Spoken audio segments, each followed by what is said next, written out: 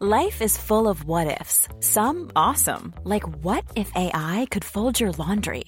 And some, well, less awesome, like what if you have unexpected medical costs? United Healthcare can help get you covered with Health Protector Guard fixed indemnity insurance plans. They supplement your primary plan to help you manage out-of-pocket costs. No deductibles, no enrollment periods, and especially no more what-ifs. Visit uh1.com to find the Health Protector Guard plan for you.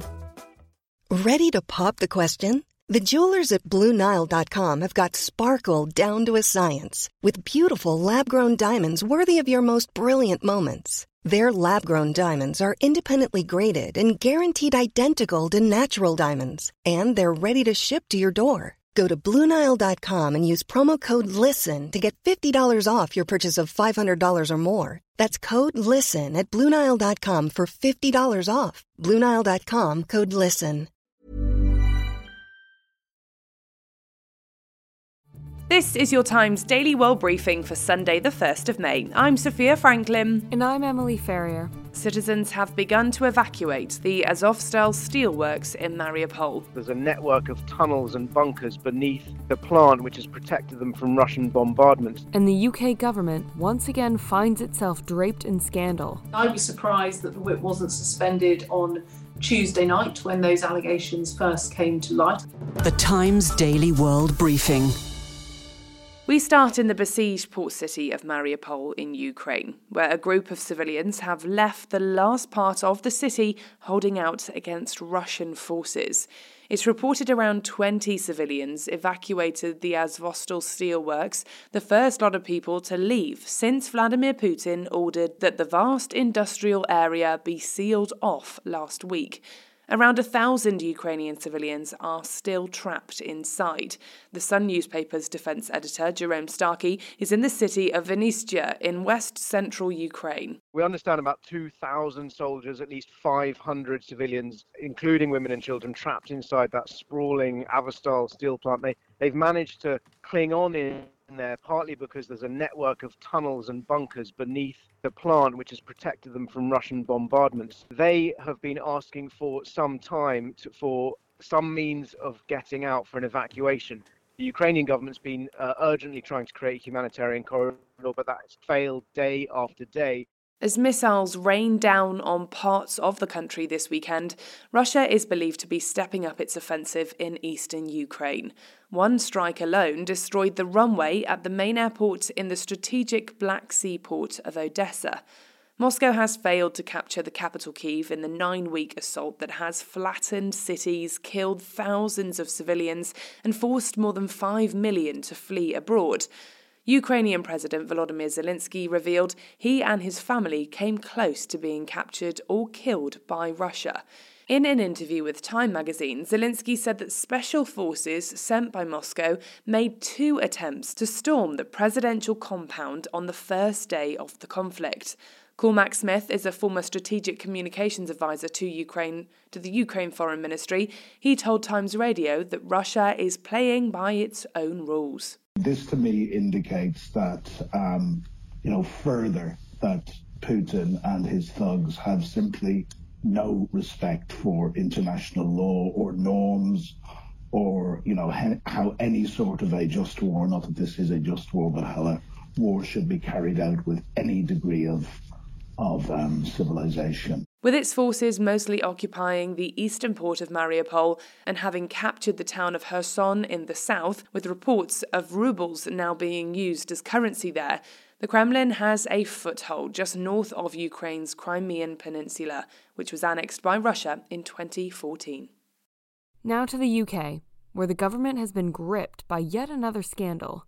A member of Parliament for the leading party, the Conservatives, has resigned after admitting that he watched porn in Parliament, not once, but twice. Neil Parish, representative of Tiverton and Honiton, said it had been a moment of madness, with the first time being an accident and the second deliberate. In a BBC interview, he admitted to viewing adult material. I'd be surprised that the whip wasn't suspended on Tuesday night when those allegations first came to light. But just hours before this, Parish had condemned the allegations and was calling for an inquiry into himself. Only yesterday he was waiting for the conclusion of a standards report before deciding to resign. At least 56 MPs are currently being investigated for alleged sexual misconduct. Dr. David Bull is a former Brexit Party MEP. I keep thinking, are we actually attracting the right people into politics? And I think if you talk to the public, most people will say no. On the way, the Ellen DeGeneres Show films its last episode and how artwork is challenging India's male-dominated society. The Times Daily World Briefing. Oh my gosh. Look at that! Look at the bottom of it! Oh, it's debris. A powerful tornado has torn through the Wichita area of Kansas, destroying almost 1,000 buildings, injuring several residents, and leaving thousands without power.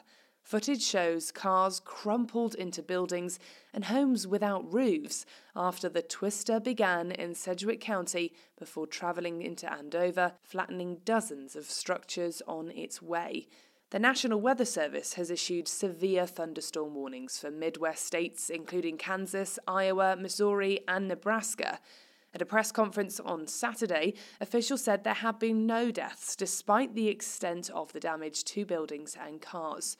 Kansas is in the heart of so-called Tornado Alley and is one of the most active regions in the world tornado-wise. According to the NWS, mid to late April through to mid-June historically has the highest tornado frequency. It's déjà vu in Ottawa as hundreds gathered in the Canadian capital protesting government overreach.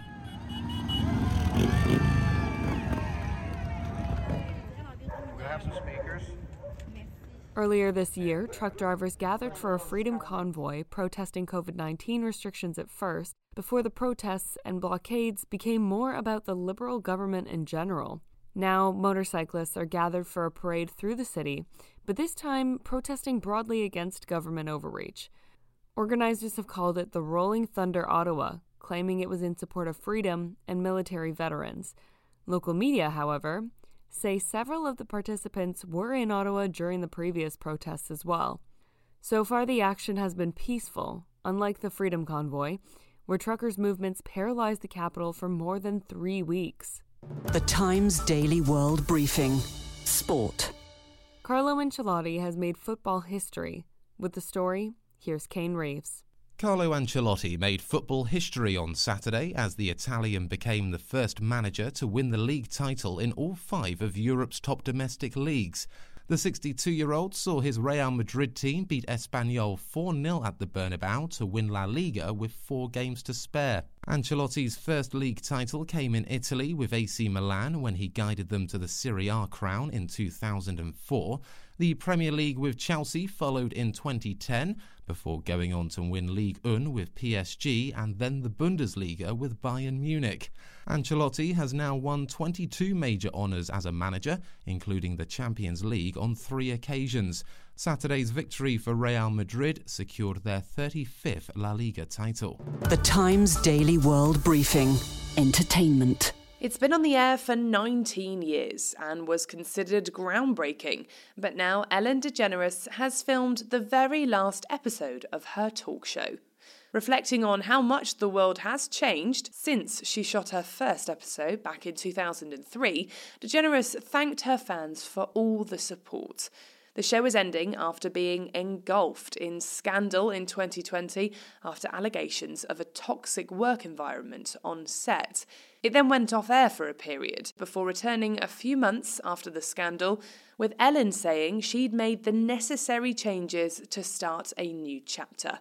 The following May, she announced the show would be coming to an end, with the final episode of The Ellen Show airing on May 26th. And finally, a mural of bright colors representing a scene of equality and trans rights has been seen as a turning point in India's capital.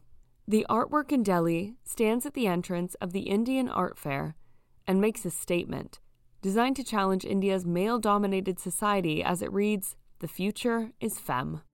Aravani Art Collective, the artists behind the work, have never showcased in a major gallery. They are India's only trans art collective, encompassing about 40 trans people who paint murals and artworks across public spaces to spread their message of empowerment and unity for the trans community. The country's largest art event, showcasing Indian artists and galleries, opens after a 2-year hiatus due to the pandemic. And that's your Times Daily World Briefing for Sunday, the 1st of May. This podcast from The Times is brought to you in partnership with Google Podcasts.